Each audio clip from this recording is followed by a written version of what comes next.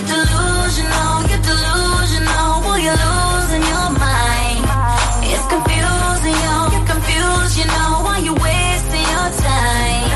Got you all fired up with your Napoleon complex. See it right through you like you're bathed in a Windex. Boy, why you so obsessed with me? Welcome to Talking Giants. I'm your host, Bobby Skinner, coming to you from Florida, here with my friend, my co-host, Danny King, coming to you from New York. Danny, we got 75 days until New York Giants football. That's just crazy to me. It's like the summer's just starting, but now we're already talking about training camp next month, and it's already the season's almost here. That's just crazy to me. I was thinking to maybe make it like a listeners only inside joke for the page, because we've been doing the countdown with the players until Giants football. And I was thinking about on Wednesday for 74 days until Giants football, putting a picture of Eric Flowers and just seeing what kind of reaction he could get. Just spice our Wednesdays up a little bit. What do you think of that idea? I mean, I will definitely get a lot of comments, comments that are not so nice towards Eric Flowers, but I'll get a few laughs out of them because they're probably all going to be right about Eric Flowers. I think I'm definitely going to do it. So people who listen to the show within the first 2 days will get that joke. Others will be like, are you guys freaking kidding? What are you doing with Eric Flowers? But with everyone doing tweets that are solely to get people interactions with you, even if it has nothing to do with you personally, like, have you seen all these tweets like social experiment? Reply with your favorite Chicago Bear player of all time. Don't read the replies. So, well, what are you experimenting socially? You just want people to interact with your tweet. There's no experiment you're doing. No, yeah, I saw this one tweet that was like, social experiment. Can you name this whole basketball team? It was one of the USA teams from back in the day. It was like, don't read the comments if you don't know. I was like, what am I reading? Why is this something happening right now? Yeah, I did one from Simple Man, being like, social experiment, like and reply to my tweet, and it actually had pretty decent interaction. So all you got to do is just say social experiment, and people automatically reply. You get more interaction with your Twitter. You can tell people, you can brag to people at work. Like 85 people replied to my tweet. I think I'm doing something right, even though it has nothing to do with you. Nah, it's just all people, for some reason, are all in the mood to reply and play the game. That's all it is. Yeah, it's a social experiment, even though we're not experimenting anything. All right. So we have Dan Shiner coming up, and then we'll do mailbag after that. But the only news that has been out there since our last episode on Friday, unfortunately, is Odell. And I debated whether I wanted to talk about this or not, but I think it was a decent enough dig at the Giants where we should talk about it. Just a little bit. I don't want to go too in depth on it. But I know there's people like, oh, stop talking about Odell, and I know that like we do want to talk about him when he says something like this. I'm not going to dwell on it and freak out over it. But let me just read the quote so I don't get anything wrong. Hold on, I'm pulling it up. He said, I can't wait to get going. I just felt with the Giants, I was just stuck at a place that wasn't working for me anymore. I feel like I wasn't going to be able to reach my full potential there, mentally, physically, spiritually, everything I felt capable of doing. I just couldn't see it happening there. So I think allowing me to be in an environment where I can be myself and give it a different approach, I feel like my football benefit. I'm just excited about being able to play football again and not have to deal with all the other stuff and politics that came with my previous role. Danny, what are your thoughts on that? Well, my first thought is I remember when Odell said, maybe like a few weeks ago, he's going on a social media blackout, and then he went on a full rant on the Giants. But, I mean, I'm not sure where he's coming from with all this. If he had such a problem with the Giants, why did he re-sign with them for the 5 years, $90 million? If he wasn't happy here, he shouldn't have re-signed that contract. And, I mean, this team helped get to the playoffs with him. I'm not saying this team helped launch him. He did that himself by his play, but New York gave him a huge platform to be the player who he is. And so him taking a shot at the Giants, it's unnecessary. He's the one that really did this to himself with the video in France. That wasn't him, but he put himself in that situation. The ESPN interview, it was just countless things that led up to just this boiling over and him going at the Giants like that. It just doesn't make much sense. It just makes the Giants look even more right in the long run of possibly trading him. Yeah, I've been pretty steady with where I stand with Odell. This is the dig at the Giants. He's not over it, which I get. Like, it's a very huge thing in his life. I get it. And he didn't want to go to Cleveland. He might have wanted to be out in New York, but he didn't want to go to Cleveland. And he's just kind of immature, and he's kind of shown himself that way. And I don't think he was being held back by the Giants. Obviously, we weren't winning, but he was setting records. Although I think Odell would be playing really good no matter where he was. I mean, look at DeAndre Hopkins with all the QBs he's had to deal with, and he's continuing to put up really good numbers. Although Odell's have been better than his. So he wasn't held back, like, statistically wise and stuff like that. And to say politics, it's like, Odell, you were your own politics. You brought everything that happened upon yourself. And I know I've stated this, but I guess we haven't talked about it in a while where I stand with Odell. I defended every single thing he did until the ESPN Josina Anderson interview. And that made everything before that look worse because all that stuff was kind of like a crime of passion, punching the hole in Green Bay. The boat trip, I think that gets a little overblown, although I didn't like it. Josh Norman, the kicking that stuff, that didn't bother me too much. It was like, death by 1,000 wounds. And then that ESPN interview was just over the top. That was premeditated. That was like, man, are you serious? Like, what in your mind made you think that this was an acceptable thing to do, was go out and bash the play calling and say that Eli can't get it done? Like, it just was really stupid. So that's when I completely changed on Odell. And then 4 days later in the Eagles game, when he left for the locker room, at halftime, like a play or two early. And that's when that happened. I went on the record and said, trade him. I'm done with this. And so that's where I stand with Odell. He's not over the Giants.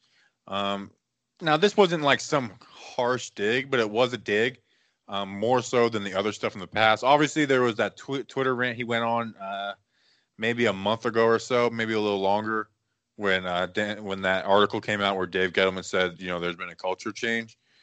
But remember the arm strength thing where he's like, Baker Mayfield has, have to get used to having a harder ball come in. Like, that wasn't a dig. People made that bigger than it was. But like where I stand with Odell, like, I'm glad that we made the trade. And I think even like a lot of people hated the trade. And I'm completely fine if you don't like the Giants trade. Like, if you don't think it makes sense football-wise, that's completely fine, and I understand that. I tend to disagree because, we don't add Golden Tate if it isn't Odell, so you could kind of include Tate in that trade package. You get Zeitler wasn't part of that, but you get Peppers, you get the number 17 pick, and then a 4th-round pick. But I completely understand if you don't think it makes sense football-wise. But even like almost all of the people who hated the Odell trade look at these comments and we're like, come on, man. Like, what are you doing? Just stop it. So I think we're all becoming more at peace with the trade the further and further away and the more and more Odell talks about it. Like, him constantly keeps somehow coming back to the Giants. I mean, he's dwelling too much on the past. I said it before. He just focused on being in Cleveland. He's there with his best friend Jarvis Landry. And as you said, maybe he didn't want to go to Cleveland. Ultimately, he wanted to play with Jarvis Landry. That was probably the goal ever since the beginning, was to somehow get on a team with Jarvis Landry and bring that team to the top. But that's also, like you said, I defended many of Odell's antics. One antic that people hate was when he lifted his leg in Philadelphia and started to pee in it. I love that celebration personally. Oh, I'll still defend that. I love that move. I even put that out, and Browns fans somehow got a hold of it and were like, oh, yeah, baby, like, this is amazing. I was like, listen, I like the celebration, but this doesn't make him a Brown. But yeah, like, I'm all for disrespectful celebrations. No, yeah. But it's just, as I said, it's just him dwelling on the past too much. It was a big moment in his life to get traded, especially the way he did, having all the articles saying that Odell, could he get traded, then having your GM say we didn't sign him just to trade him, and then ultimately get traded when he's in like Italy, I believe he was, and have to get that call. But just him taking an unwarranted shot at the Giants, it just doesn't make sense. Like this year, say Cleveland could do terrible, and the Giants could do good, and it would just make the Giants look even smarter in trading Odell and showing that this team wasn't solely about Odell. It's just, I just hope he just focuses on Cleveland because that's where his attention should be because they need him because Cleveland actually has a chance to compete this year. So he keeps dwelling on the Giants is going to hurt Cleveland ultimately this season. Yeah, I just think he's immature and he just says stuff. Like I think a lot of stuff he just kind of says as digs, which is fine. Like I honestly I really am over it, although we're gonna talk about it and it is gonna I did spend time on Friday talking about it. The further I get away from it, it's like, okay, whatever. Like, take your dig. It is what it is. I'm not going to make a huge deal about it, and it doesn't make me even happier about the trade.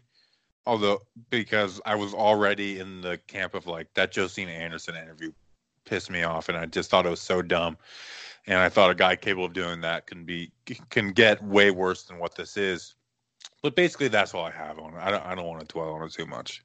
Yeah, the only reason why we're really giving this time is because, one, there's no news, and training camp's not even close yet. If this was around training camp time, I guarantee it'd be getting coverage, but it wouldn't be like the main topic of Giants land because there'll be more important stuff to talk about than dwelling about Odell's comments. That's really what it is. I mean, when he went on that Twitter rant a month or so ago, it was around draft time. Me and you literally didn't even talk about it. I think it was actually like 2 days before the draft. So we're focused on the draft. Right? Like we literally didn't talk about it. So it is what it is, Yeah. and we can move on. Anything else before we move to the interview? No, we got nothing else.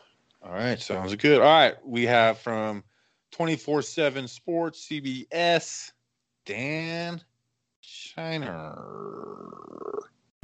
All right, so a lot of people are starting podcasts today. If you haven't heard about Anchor, it's the easiest way to make a podcast. Let me explain. It's free.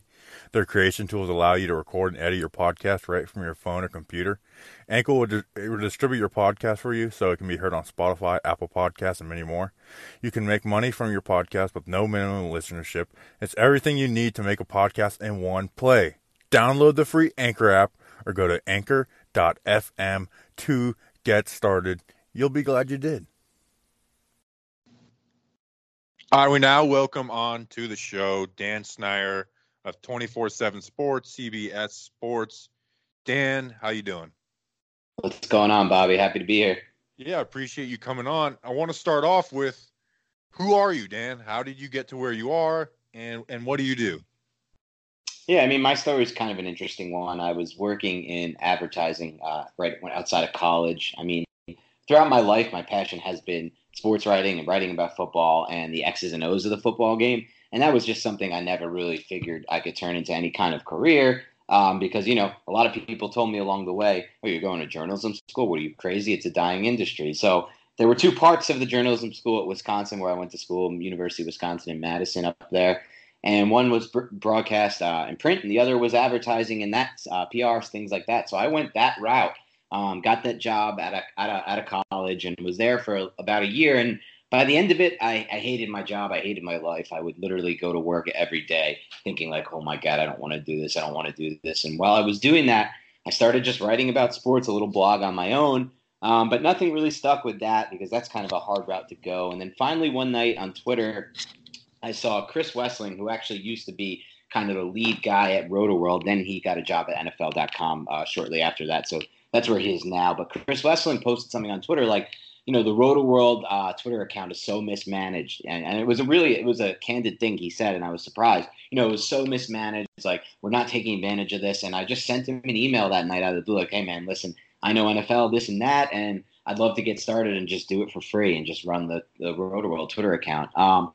And so I did that for a little while. And unfortunately, I didn't do that for too long because it was right around the same time, Bobby, that I actually was diagnosed with cancer, something I've since beat. I haven't really shared that too often, but I came out and shared it about a year ago on Twitter with some of the Giants faithful. So at this point, most people know, but that kind of dropped me off, put me into a little bit of a dark place. But through that first opening at RotoWorld, running their social media account, I met Mike Clay, who actually is now a big shot with ESPN, running their fantasy football over there. But at the time, he was running Pro Football Focus Fantasy. So he gave me a shot writing for Pro Football Focus Fantasy. I'm still doing that today. now 6 years running, 6 seasons running. I really like writing for them because they're based on analytics and stats and all the things that I like. And through that, leveraged that into a position with Fox Sports. I was with Fox Sports for 3 years, eventually ran their fanhood program. And then Fox Sports said, we're going to go all digital. We're going to go all video with our digital presence on foxsports.com. And they got rid of their entire editorial team, myself included.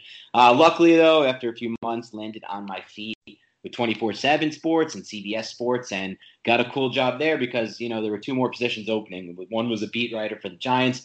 The other was for the Broncos. And obviously, pretty easy choice for me. I had my choice at the time of both positions. So since then, I've just been grinding, doing that. And more importantly, though, right now I'm pretty excited about the Big Blue Banter podcast, the podcast I started about a year ago now with my buddy Nick Turchin, you guys might know on Twitter. And the goal of this podcast was to differentiate ourselves, take a look at all 22 film, and kind of cut through all the bullshit and get to just the actual stuff we want to talk about when it comes to the game of football and how it affects the Giants. So that's kind of my whole spiel there, Bobby. But hopefully I didn't go on for too long there. No. And then, that the story of the diagnosis, I had no clue about that, and because I'm fairly new to the Twitter world, like less than a year.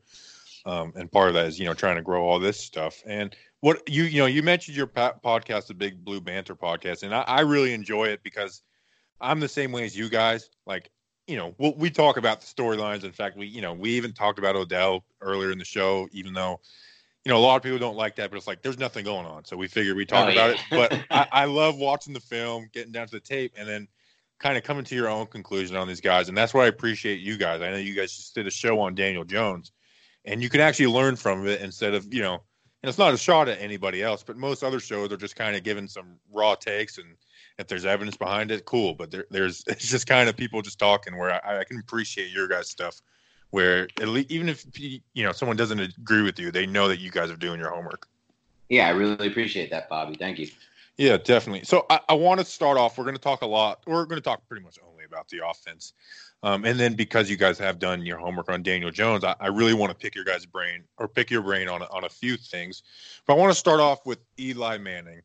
Basically, what do you think he has left in the tank? Because I'm kind of in the middle where it's like we see that the arm talent is still there, and he didn't become dumber in the past 2 years. So we know that he can still make the decisions if he's willing to, move it downfield. But we also saw last year where, maybe age has caught up to him, where he self-sacked himself. It seemed more than years past. I know the O-line was bad, but it seemed a little over the top, and just conservativeness in the offense in general. So where do you stand with Eli Manning going into 2019? Yeah, so for me with Eli, those who have listened to me for a while or have followed my work on 24/7 know that I have been calling for a quarterback change for quite some time. I was firmly in the camp of the Giants should have drafted Josh Rosen or Sam Darnold over Saquon Barkley. And then this year, I was kind of lukewarm about this quarterback class. Really, the only guy I loved was Kyler Murray, and I knew the Giants had no shot in him. But at the same time, I was more willing to take a chance on a guy like Haskins, and I didn't have Jones on my radar, but let's just say Haskins for this example, because of the position they're in. Any NFL team who's in this position, in my opinion, what Giants are in now, having at best average quarterback play, I would say from Eli Manning, you're just not going to win consistently in the NFL. It's the sad truth of the NFL. If you don't have a strong quarterback play, you're really at such a disadvantage. Now, as it comes to Eli Manning, I'm not the type of guy who's going to watch Ryan Dunleavy's, shot from 75 yards away at practice of Eli throwing a 25-yard out and say his arm strength has gone, because that's just not the case. For Eli, his 2 biggest issues for me, Bobby, are not arm strength. One, and this is the one you brought up, and it's poise. It's poise, and it's not like the set. And poise, people, hear that term, Bobby, poise, and they think, oh, what are you talking about? Eli's one of the toughest players in the NFL. I think he is one of the toughest players in the NFL. But that doesn't mean he still has that same poise, and it shouldn't be really connected to toughness. Really what it comes down to is his willingness and his ability to take that extra second, and it really makes all the difference on a lot of these plays, to stand in the pocket and deliver the football while getting hit. And that was one of the most impressive aspects of Daniel Jones's game tape, and I know we'll get to more of that later, so I don't want to ruin that right now with spoilers, but that's something the Giants are really missing out on right now. It's really that extra second that makes a difference on a lot of snaps. But then the second one, and this is a bit more surprising, Bobby, is actually what you're saying. And it's not the smarts, because he still, really does an excellent job of reading the defense before the snap, Bobby. But what Eli's biggest problem in my mind is that he's not as strong, and he's really become subpar at reading the defense after the snap. So he's relying too heavily, too often on his pre-snap read, and defensive coordinators have caught on to this. And what they're doing is they're bluffing pre-snap looks, knowing that if we show this, Eli's going to think this is open, and then immediately they take that away after the snap, and then he's left with no real plan to escape from out of there. And really, a lot of his plan, when that pre-snap read that he has is not actually there after the snap, Bobby, instead of, maybe taking a chance downfield or going off to a read that's not really next in his progression, what for him now, the next read in his progression, and this is partially coaching as well, by the way, but it's also partially Eli, is that check down read. And defenses, that could work in an offense that stretches the field sometimes, but the Giants simply didn't stretch the field enough. And again, for me, Bobby, and I'm saying this, and this is kind of me alone in this, I haven't really seen too many people agree with me on this or even pointing this out. But in my opinion, we got to this place, not based on age for Eli. I really do believe the 4 years in Ben McAdoo's system kind of ruined Eli's field vision and his ability to break down defenses after the snap, because McAdoo's deep offensive scheme was all about getting the ball out in 2.5 seconds and trusting your pre-snap read. So he went into an offense. He went from an offense with Gilbride, which was run and shoot, try to read downfield, try to make some plays downfield. And he was a gunslinger, Eli. Everyone knows that. For the same reasons people knock Eli now for not taking enough shots, they knock him for the opposite reasons earlier in his career. Too many chances he's taking. He's trying to throw too many tight window balls, and they lead to interceptions or whatnot. So I think the 4 years in McAdoo's offense really stymied him for good, unfortunately, at this age, at 39. So I'm not so sure there is a ceiling. I hope I'm wrong. I really do, but that's where I'm at right now. No, I actually really like that, because you mentioned with Kevin Gilbride, it was a lot of post-snap reads where, and it led to a lot of interceptions because we had receivers who would run the wrong route, or Eli taking a chance because it was kind of those option routes. But I really like that offense because it works in the playoffs where defenses are just turned up mentally, and with Eli's brother Peyton, where he was so much pre-snap that we saw him kind of struggle in the playoffs because defenses were much more in tune and knowing what was going to happen. Where that's where I think Kevin Gilbride's offense thrived, was in the playoffs, where you have wide receiver, if you see this coverage, you do this. And so I agree 100% where Ben McAdoo's was quick, and I think Shurmur also kind of beat that into him this year, where it's quick, let's not let our poor offensive line screw us. And then it kind of like you said, has turned him into who he is, where he's not going to take a lot of chances. All the checks downs to Saquon, even with Odell, it was a lot of slant routes, digs and stuff like that, where he's not taking the chances. And like you said, he's 38 years old, and he doesn't want to take the hits that he took in, that San Francisco game in the NFC Championship. So yeah, I think it's a combination of it, but I think you kind of hit it right on the head, where he plays a completely different style than he did in the early part of his career. But I do want to make one thing clear real quick, Bobby, just from a schematic standpoint before we move on. I'm not saying that style can't work. If you look at a quarterback like Phillip Rivers, a lot of what he does successfully is getting rid of the football quickly, and it is getting rid of the football to the running backs. Now, the reason it works for Rivers, though, is because he's able to adjust post-snap to see which kind of deep routes open up, and he'll take shots deep. He'll take shots deep all game. And he doesn't have a great arm anymore, Phillip Rivers, but he has excellent anticipation of what deep routes will open up, and he's got a willingness to throw it. And what that does is it opens up those running back routes, underneath checkdowns, you might call them, but really what they are is just the second read in the progression to a running back, and it can work if the defense is respecting a vertical attack. But unfortunately, the defense has stopped respecting the vertical attack and has for quite some time now with Eli Manning. And then in that scenario that the Giants are in, it takes away the effectiveness of the check down. Right. So that leads to Daniel Jones. And I think Daniel Jones being there does put a fire under Eli, not to prepare better, but knowing that I can't play this conservative and not worry about my job, where, Daniel Jones will be breathing down his neck, whether that's, week one or going forward. But let's move on to Daniel. Before we go into details, what has been your progression on Daniel Jones from, the first time you watched him to where you are now? I would say I'm more optimistic now than where I was, but a lot of that is just because what I see is a prospect who has a skill set that might mesh with Pat Shurmur's offensive scheme and his offensive principles. When I first evaluated Jones, I was just evaluating him on an overall standpoint. And what I saw was a quarterback who doesn't have arm talent that jumps off the page to me, quarterback who throws an over-the-top style of ball, which, to me can get you in trouble sometimes in the NFL when the pass rush is coming. Quarterback who, didn't deal with pressure that well, in my opinion. And a quarterback who has that, similar to Eli, a very ABC style after the snap. He tries to make the read pre-snap. If option A is not open, then he'll go to option B. But if both of those aren't open, there's kind of no, what I saw was kind of a struggle to figure out a way out of that, kind of improvise. But when I started to kind of look at Daniel Jones in the scope of how he could fit Shurmur's offense, I started to get a little more optimistic, Bobby. And a lot of that is because the two traits I really think Jones is best at are, one, like I said, his poise. And, there's just countless plays, I think, back of last year where if, the quarterback had stayed in the pocket just a second, like I said, or a half second longer, taking the hit while delivering the football, they might have turned into drive-saving plays, move the sticks, maybe big plays over the top. Because you see that a lot on Jones's tape. He's able to maintain his accuracy even while getting hit, and oftentimes not from a clean base or, he's not hitching into his throws. That's one thing. The second thing that really impressed me the most about Jones is his ability to maintain his accuracy while moving. So he'll roll out, and Duke didn't even do this with him that often, but when he's rolling out, especially to his right, to his left, it was a little bit less. The accuracy wasn't there quite as much. And that's the same thing from when he's within the pocket, by the way. He's much less accurate, in my opinion, to the left than to the right, and he doesn't trust it as much. But anyway, what he's able to do is keep his depth while rolling out to the right. So this is a really interesting stretch. So he's kind of moving laterally, but at the same time moving downhill to the point where he can drive into his throw. So he's maintaining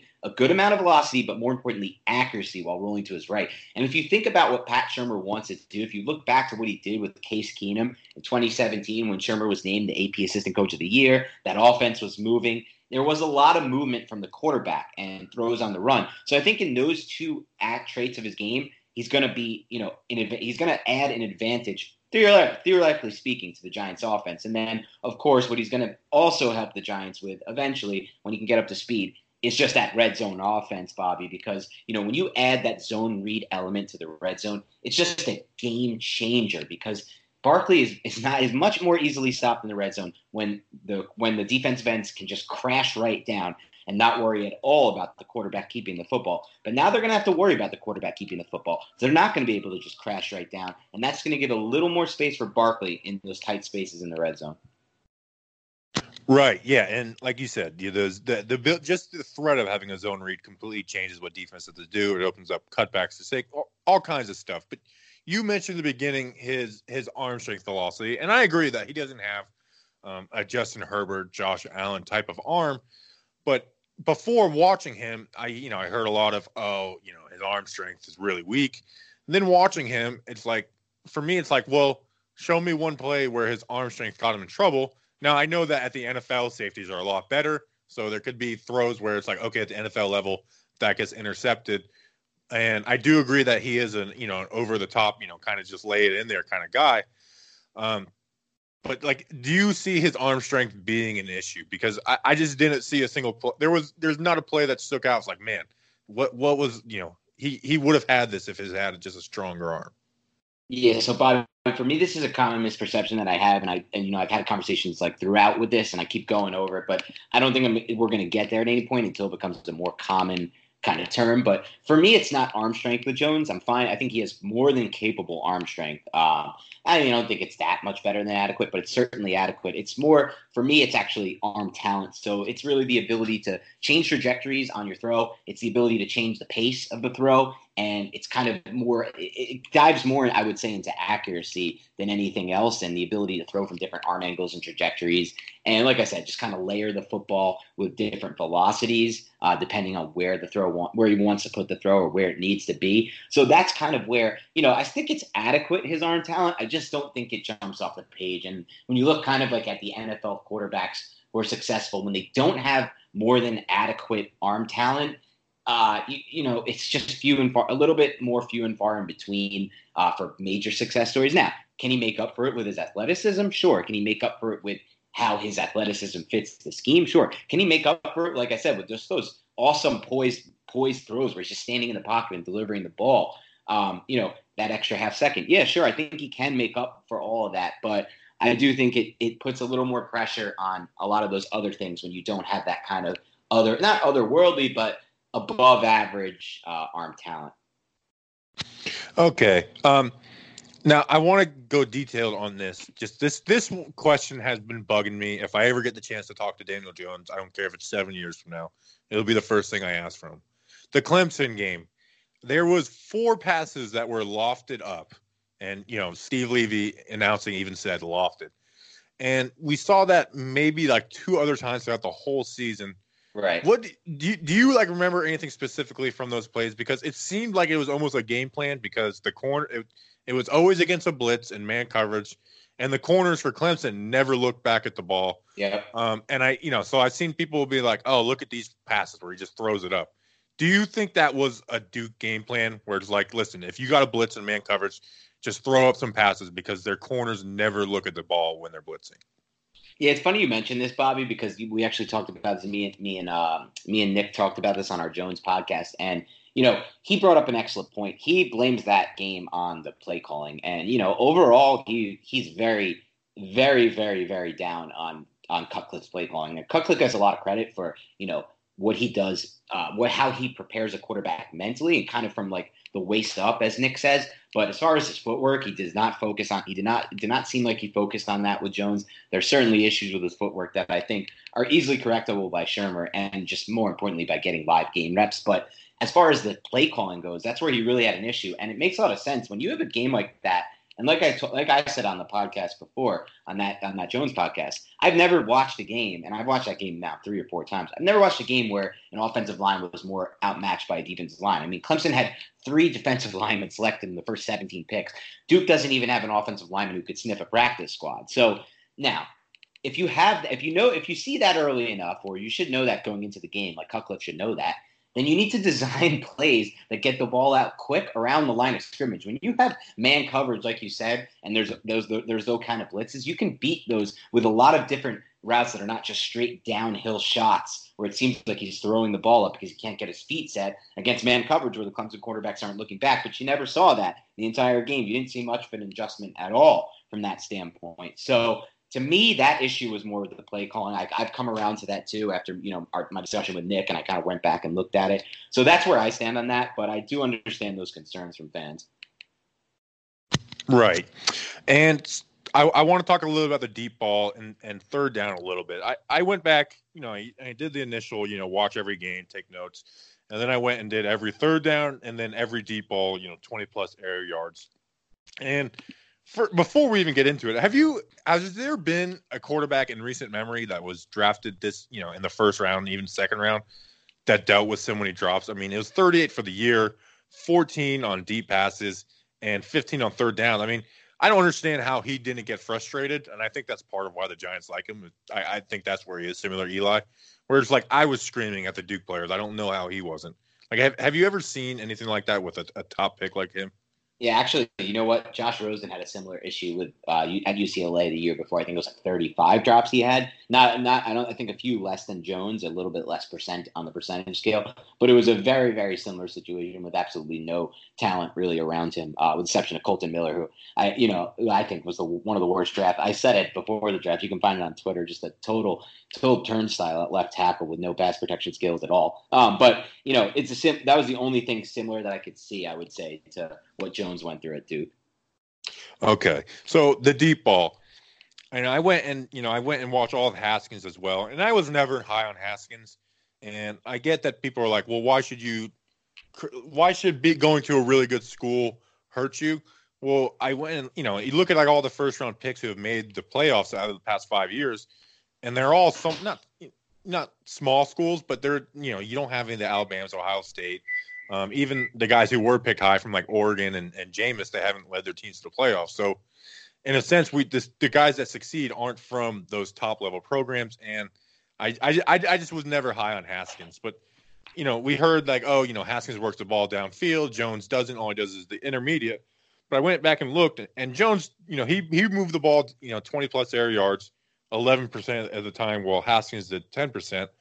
And the numbers sucked for Jones. He was 12 for 44, but he had 14 drops, which jumps the completion percentage from 27 to 59. And I know drops are part of the game, but like that 14 drops isn't part of the game, where Haskins had 4 on 12 more attempts. But where do you stand with his deep ball? Because I actually think it's a strength of his. Like I said before, Bobby, for me, I wouldn't call it a strength. I think he has adequate. I think his deep ball is adequate enough. I mean, he can layer. He can do a pretty good job with it at times. There's times where it's not as accurate. To me, I actually think his deep ball is actually somewhat similar to Haskins. Where Haskins stood out to me over Jones was not his deep ball. Where Haskins stood out for me was his ability to change his arm trajectory and his ability, a much more natural thrower of the football, in my opinion. And, and it shows up, in my opinion, from an accuracy and velocity standpoint in that 10 to 20 range than the deep ball. I think both of those quarterbacks have an adequate deep ball. I mean, if you want to call Jones's excellent, that's fine. I can see where you're coming from there, Bobby. I'm not saying that you're crazy or anything. I know what you're seeing. I see, he put some very good deep balls up there for sure on tape, but I would call it just adequate. I wasn't necessarily going as much as arm talent, because I'm like, and we after the draft I got into the arm talent debate, where I never said he had like the strongest arm, but I was like, I haven't seen an issue, but I'm also not like an expert in that area.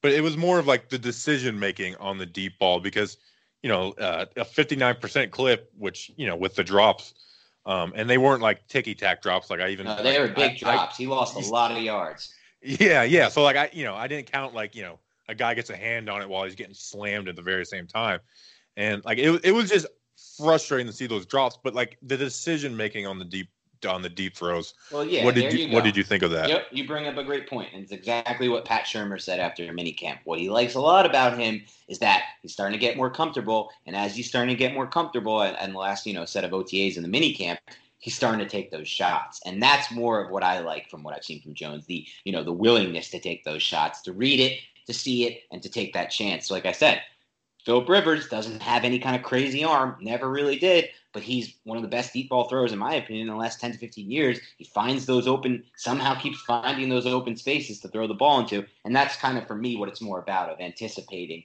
where that open space is going to be, and that's something I think Jones does a pretty solid job of.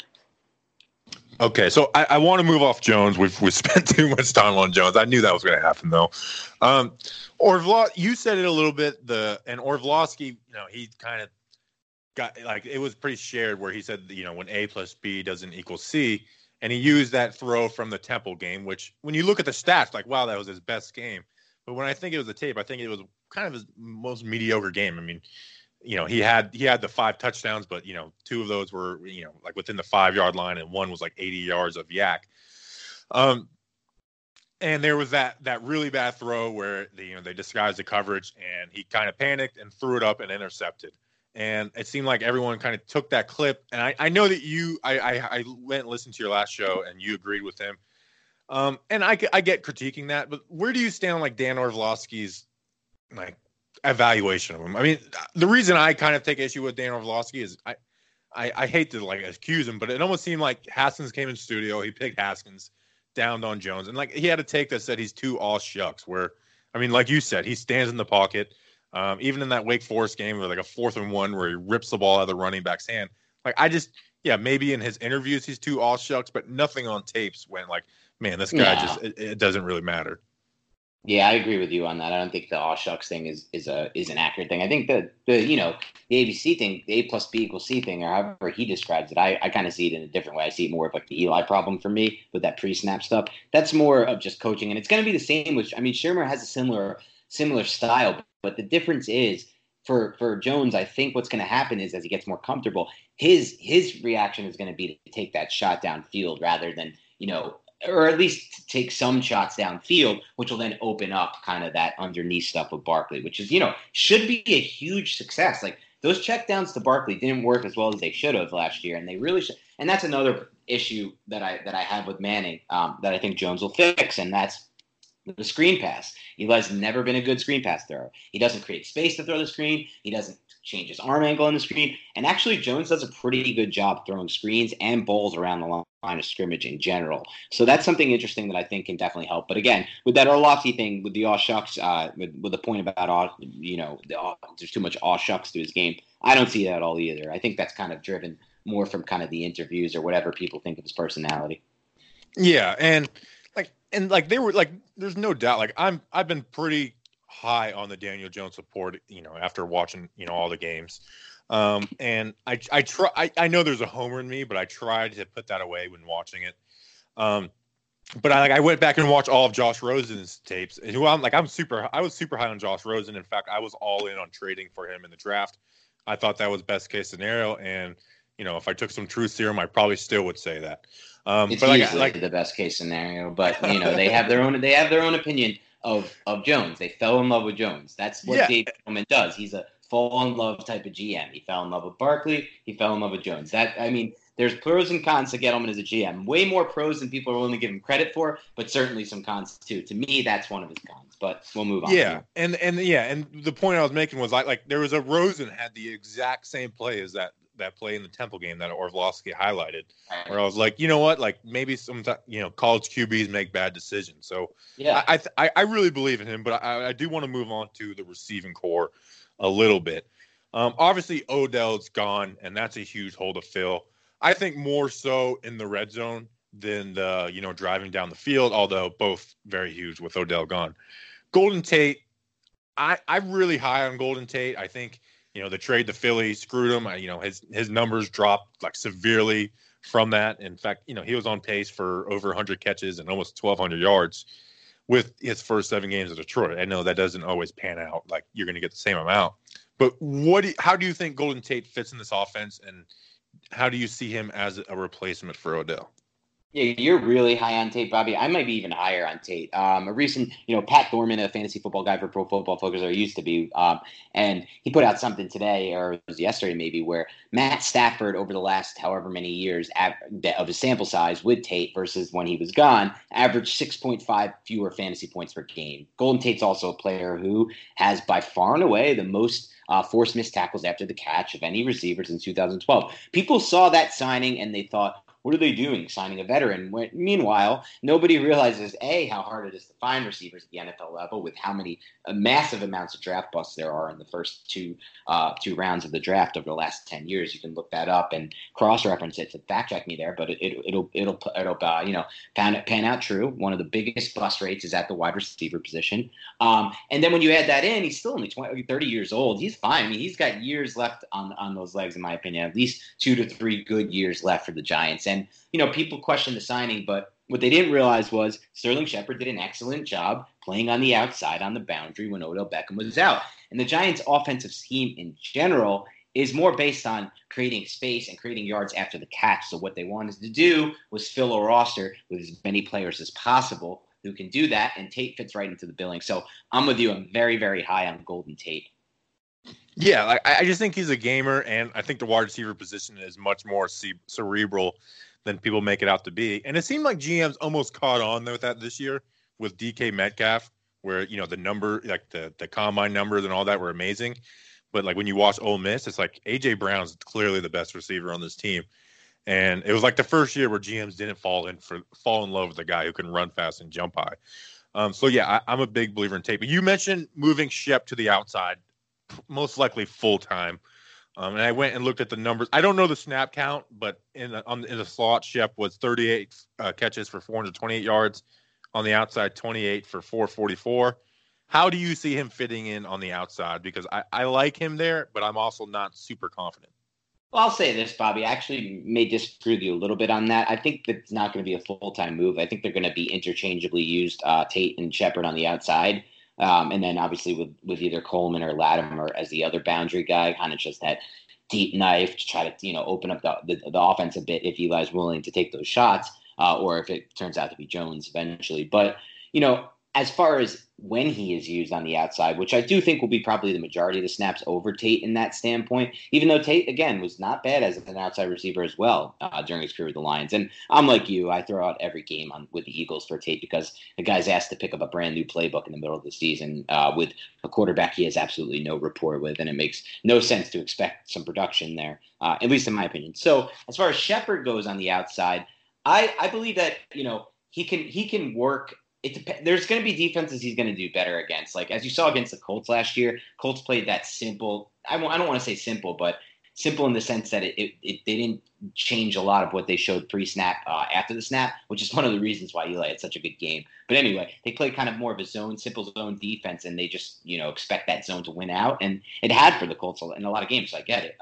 Against those type of defenses, I think Shepard can win. Where I'm more concerned is kind of the defenses that have the bigger cornerbacks who can kind of bump and run with him on the outside and kind of over physical and kind of get physical with him. And where he doesn't have a two-way go like he has in the slot where he can go either way and use his quickness and his route running. But I do think his route running is extremely underrated. I mean, one thing that kind of goes overlooked, Nick, like I said, Nick Turchin, my podcast host in Big Blue Banter podcast, he would tell me last year that when he watches the tape, in his opinion, he thought that Shepard was the best route runner on the team, and that was with Odell Beckham on the roster. So, I mean, you take that how you will, and I know that's blasphemous for some Giants fan. You can't say anything bad about Odell Beckham Jr., but the fact of the matter is I think Shepard's route running is strong enough at this point of his career, and his rapport with Eli, more importantly, is strong enough at this point of his career that he can have some success on the outside.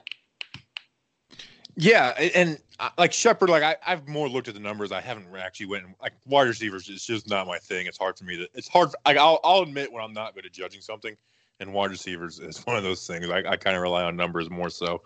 But Evan Ingram, the numbers for him, those last 4 games when Odell was out were pretty good. He averaged 40 more yards per game. I can't remember how much his target rate jumped up, but it jumped up a decent amount. Obviously, Golden Tate's going to be there, so I wouldn't expect a mirror image of that. But do you think he has the most room to improve with Odell being gone, or who out of him and Shep, who do you see growing more with Odell gone? I think it should be Ingram. I think they're both going to have a strong season if Eli's the quarterback. I'm not sure he will be. I'm not sure for how long he will be, I should say. But I think with Ingram, it just comes down to the injury.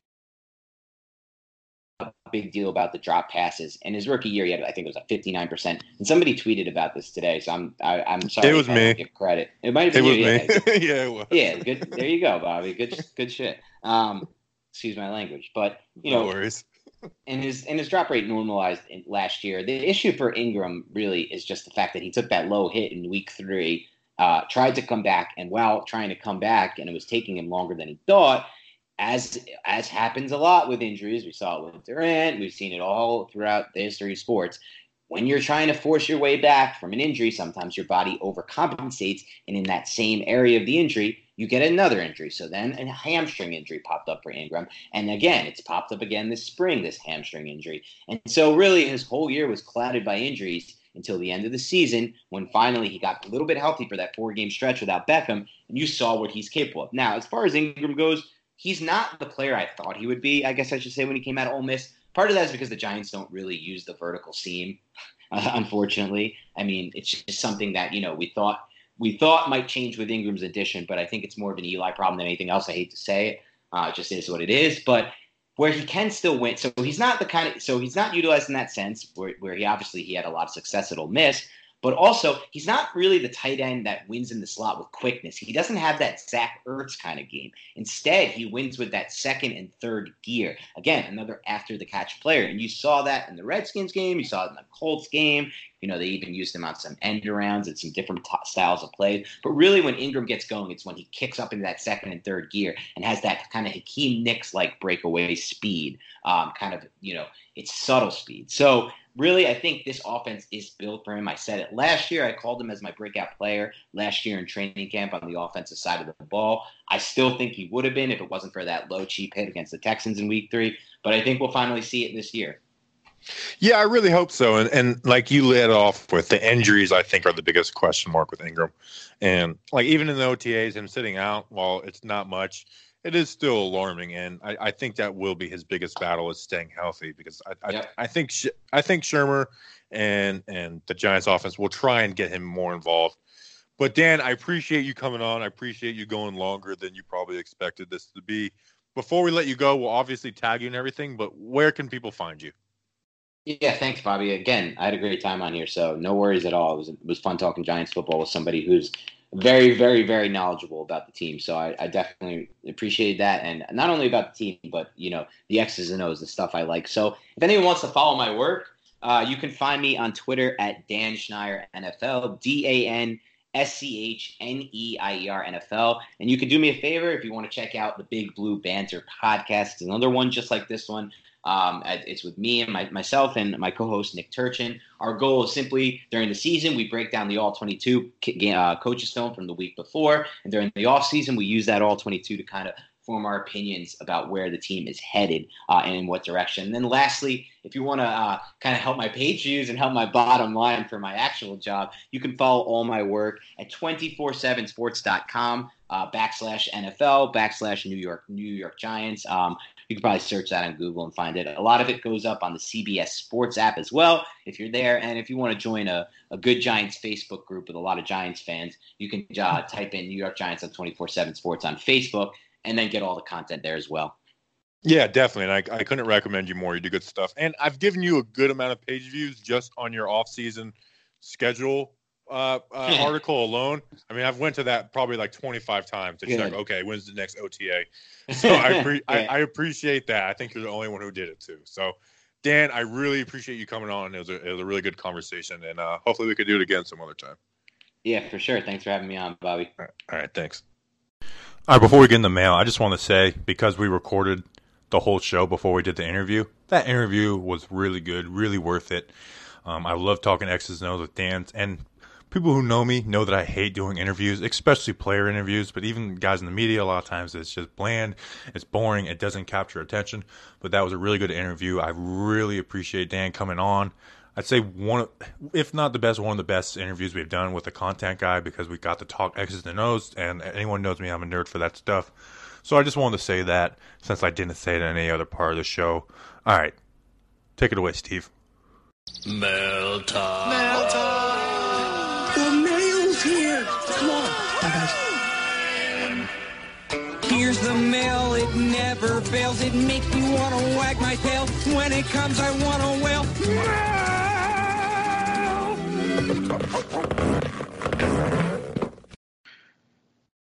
Thanks, Steve from Blues Clues. Danny, let's get to the mail. First question comes from @CoachTOBCNYC. He asks, if DJ outperforms Eli in preseason, do you think Giants still go with Eli as a starter? The problem with that is Eli rarely plays in preseason as it is, and I don't see that changing because the Giants, Eli started week 1. That's my opinion. I don't see a world where Eli doesn't start week 1 unless injury happens or Daniel Jones is just that good in like camp and all throughout preseason. So I see Eli starting week 1 no matter what. They're going to give Eli the opportunity to be the starting quarterback, and then if it goes south, then they'll go to Daniel Jones. But if the Giants continue to do what they do with Eli in preseason, don't expect to see Eli until like maybe the longest he'll play is in week 3, and week 2 he'll probably play like a quarter or a few drives. Then week 4 he'll play nothing. Week 1 and 4 will be nothing. So I say DJ, Daniel Jones, I don't see him starting week 1, even if he has a great preseason. Yeah, the further we get away from that last Pat Shermer press conference, I don't think there's a chance at it, and I don't think preseason games would have much impact on it. Now, if there was a chance of Daniel Jones starting week 1, it would have to be through practice. You actually learn more through practice than you do those preseason games because, Daniel Jones would have to be getting first team reps in practice. And last year we didn't see anybody besides Eli get first team reps except for one day where they kind of gave some of the starters some rest. So, unless Daniel Jones is getting a handful of first team reps in practice, then it's like, okay, this is an actual QB battle.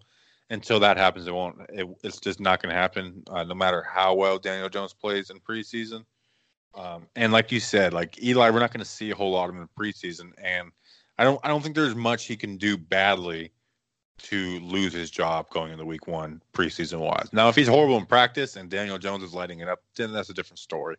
But I don't think preseason games have that much of an impact as far as like a QB battle. No, yeah. As you said, if Eli is bombing in practice and Daniel Jones is lighting it up, Eli will be our starter week 1. But until then, we just have to believe Eli's our week 1 starter. Next question comes from @Brugel_Poppy20. Put good afternoon, fellas. Do you guys think this is a hot seat year for Shermer and the rest of the coaching staff, or if the Giants underperform, do they give it one more year to sort of complete the plan? There's a second question after this, which is kind of I think a response to that one. We'll get to that in a second, but I don't see this being a year for proven year for Pat Shermer because this is only his second year, and the Giants are really in a not a rebuilding mode. They're trying to execute the plan.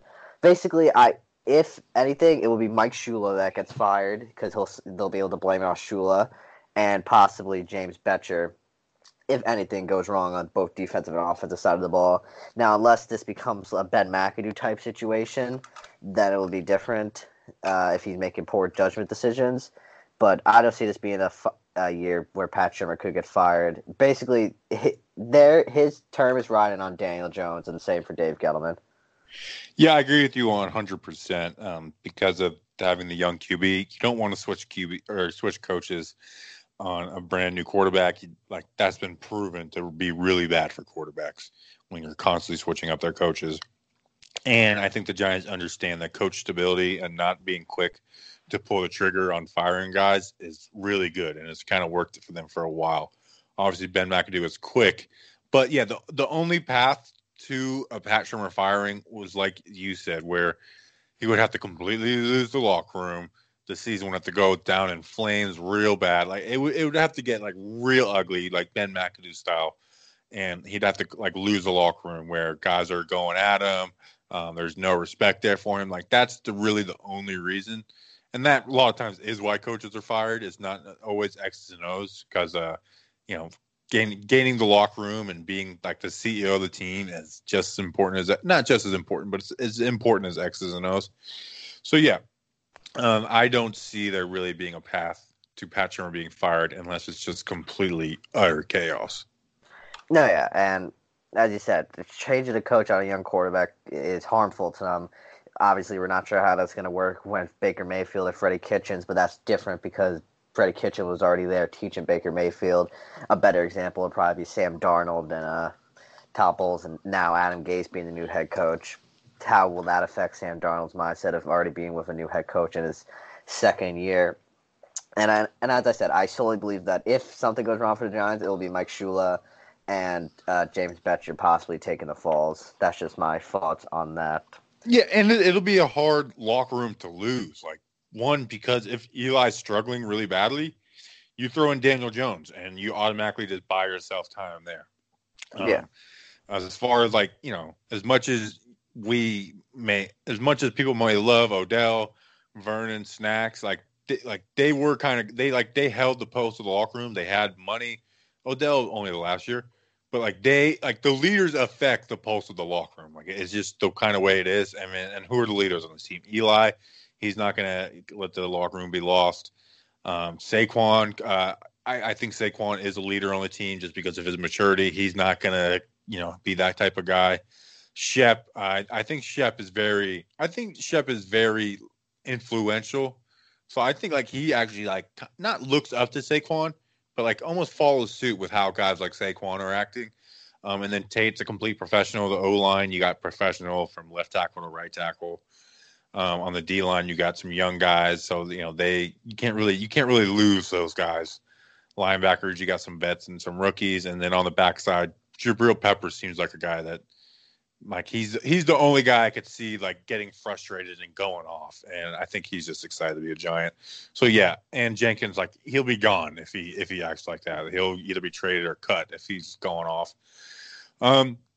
So yeah, I don't really see any path for Pat Shermer being fired unless it's just total chaos, and I don't think there's any path of that either. No, yeah. And this question comes from @MacJim68. It's almost in response to Brugel_Poppy20. It is a response. I just think they forgot to respond. All right. But he asked, we'll put it as a question. Just 2 seasons ago, Giants were 3-13 and all agreed with the worst roster in the league. No new coach should be on any hot seat after only 2 years. But this is New York media after all. I mean, I agree with that idea. I don't think the Giants are easily, they're swayed by the media, but they're not gonna. The reason why Ben McAdoo was fired because of all the bad press they got with benching Eli, and it was just a build-up of things. He lost the locker room. You had DRC suspensions. You had Landon Collins calling Eli Apple a cancer. What else? It was just you had Bobby Hart. That was at the end of the season, but Bobby Hart and Eric Flowers calling it quits. So it was just a build-up of things. And that was wild, man. Now, Yeah. looking back at that end of that season, that was just like that was what we just described. What would happen for Pat Shurmur to be fired? That was utter chaos. Yeah, like the fact that all happened in one whole season and like consecutive weeks, it was just craziness what the 2017 season was. So yeah, Pat Shurmur, he's not going to get fired this year. As I said, it's Daniel Jones' time. If Daniel Jones flops, then it'll be the end of Shurmur and Gettleman. And as long as Pat Shurmur can keep his locker room in check and he doesn't lose anyone, Pat Shurmur will be the Giants head coach for the foreseeable future. Yeah, and we're gonna win, baby. Just win, baby. So we won't even be asking these questions because we are just gonna win, baby. So yeah, that's it for the show. I have to admit something. I went to the mailbox twice that one day to send out stickers. I still haven't sent out the other ones. I just got really lazy this weekend. So yeah, I'll have those out tomorrow. Promise. So by the time you're listening to this, I'm writing out all the envelopes. That whole idea of like trying to think of something individual for each handwritten note really has bummed me out. It's like I got to think of 15 stupid jokes to do for these next envelopes. So, but no, we appreciate you, everyone reaching out, posting the stickers. It helps. It helps us gain followers, listeners, and that's the goal of all this. And I've been spending way more money than I thought on scratch-off tickets, trying to go to training camp. No success. I won $20 on a $2, reinvested it, because that's what this is about, is training camp, and lost all that. So I'm probably down like I said, $14 a week. That was on like Thursday. Since then, I've spent like $50, which is the most I've spent in scratch-off tickets like in the last year combined. So, but I will still push forward and buy scratch-off tickets whenever I have some cash on me. And I'm going to be at training camp. I believe in it. Unless you want me to represent your company, then I'll go do that. All right, Danny, anything before we go? No, we got nothing else. It was a slow day, but we got a good interview, and we were able to answer some good questions. Yep. All right. We appreciate you coming on, Dan Shiner. Hopefully the interview happens because we've talked like it, and I'm recording it in 20 minutes from now. Be real awkward if it's not. All right. We'll see you guys on Friday. Let's go Big Blue.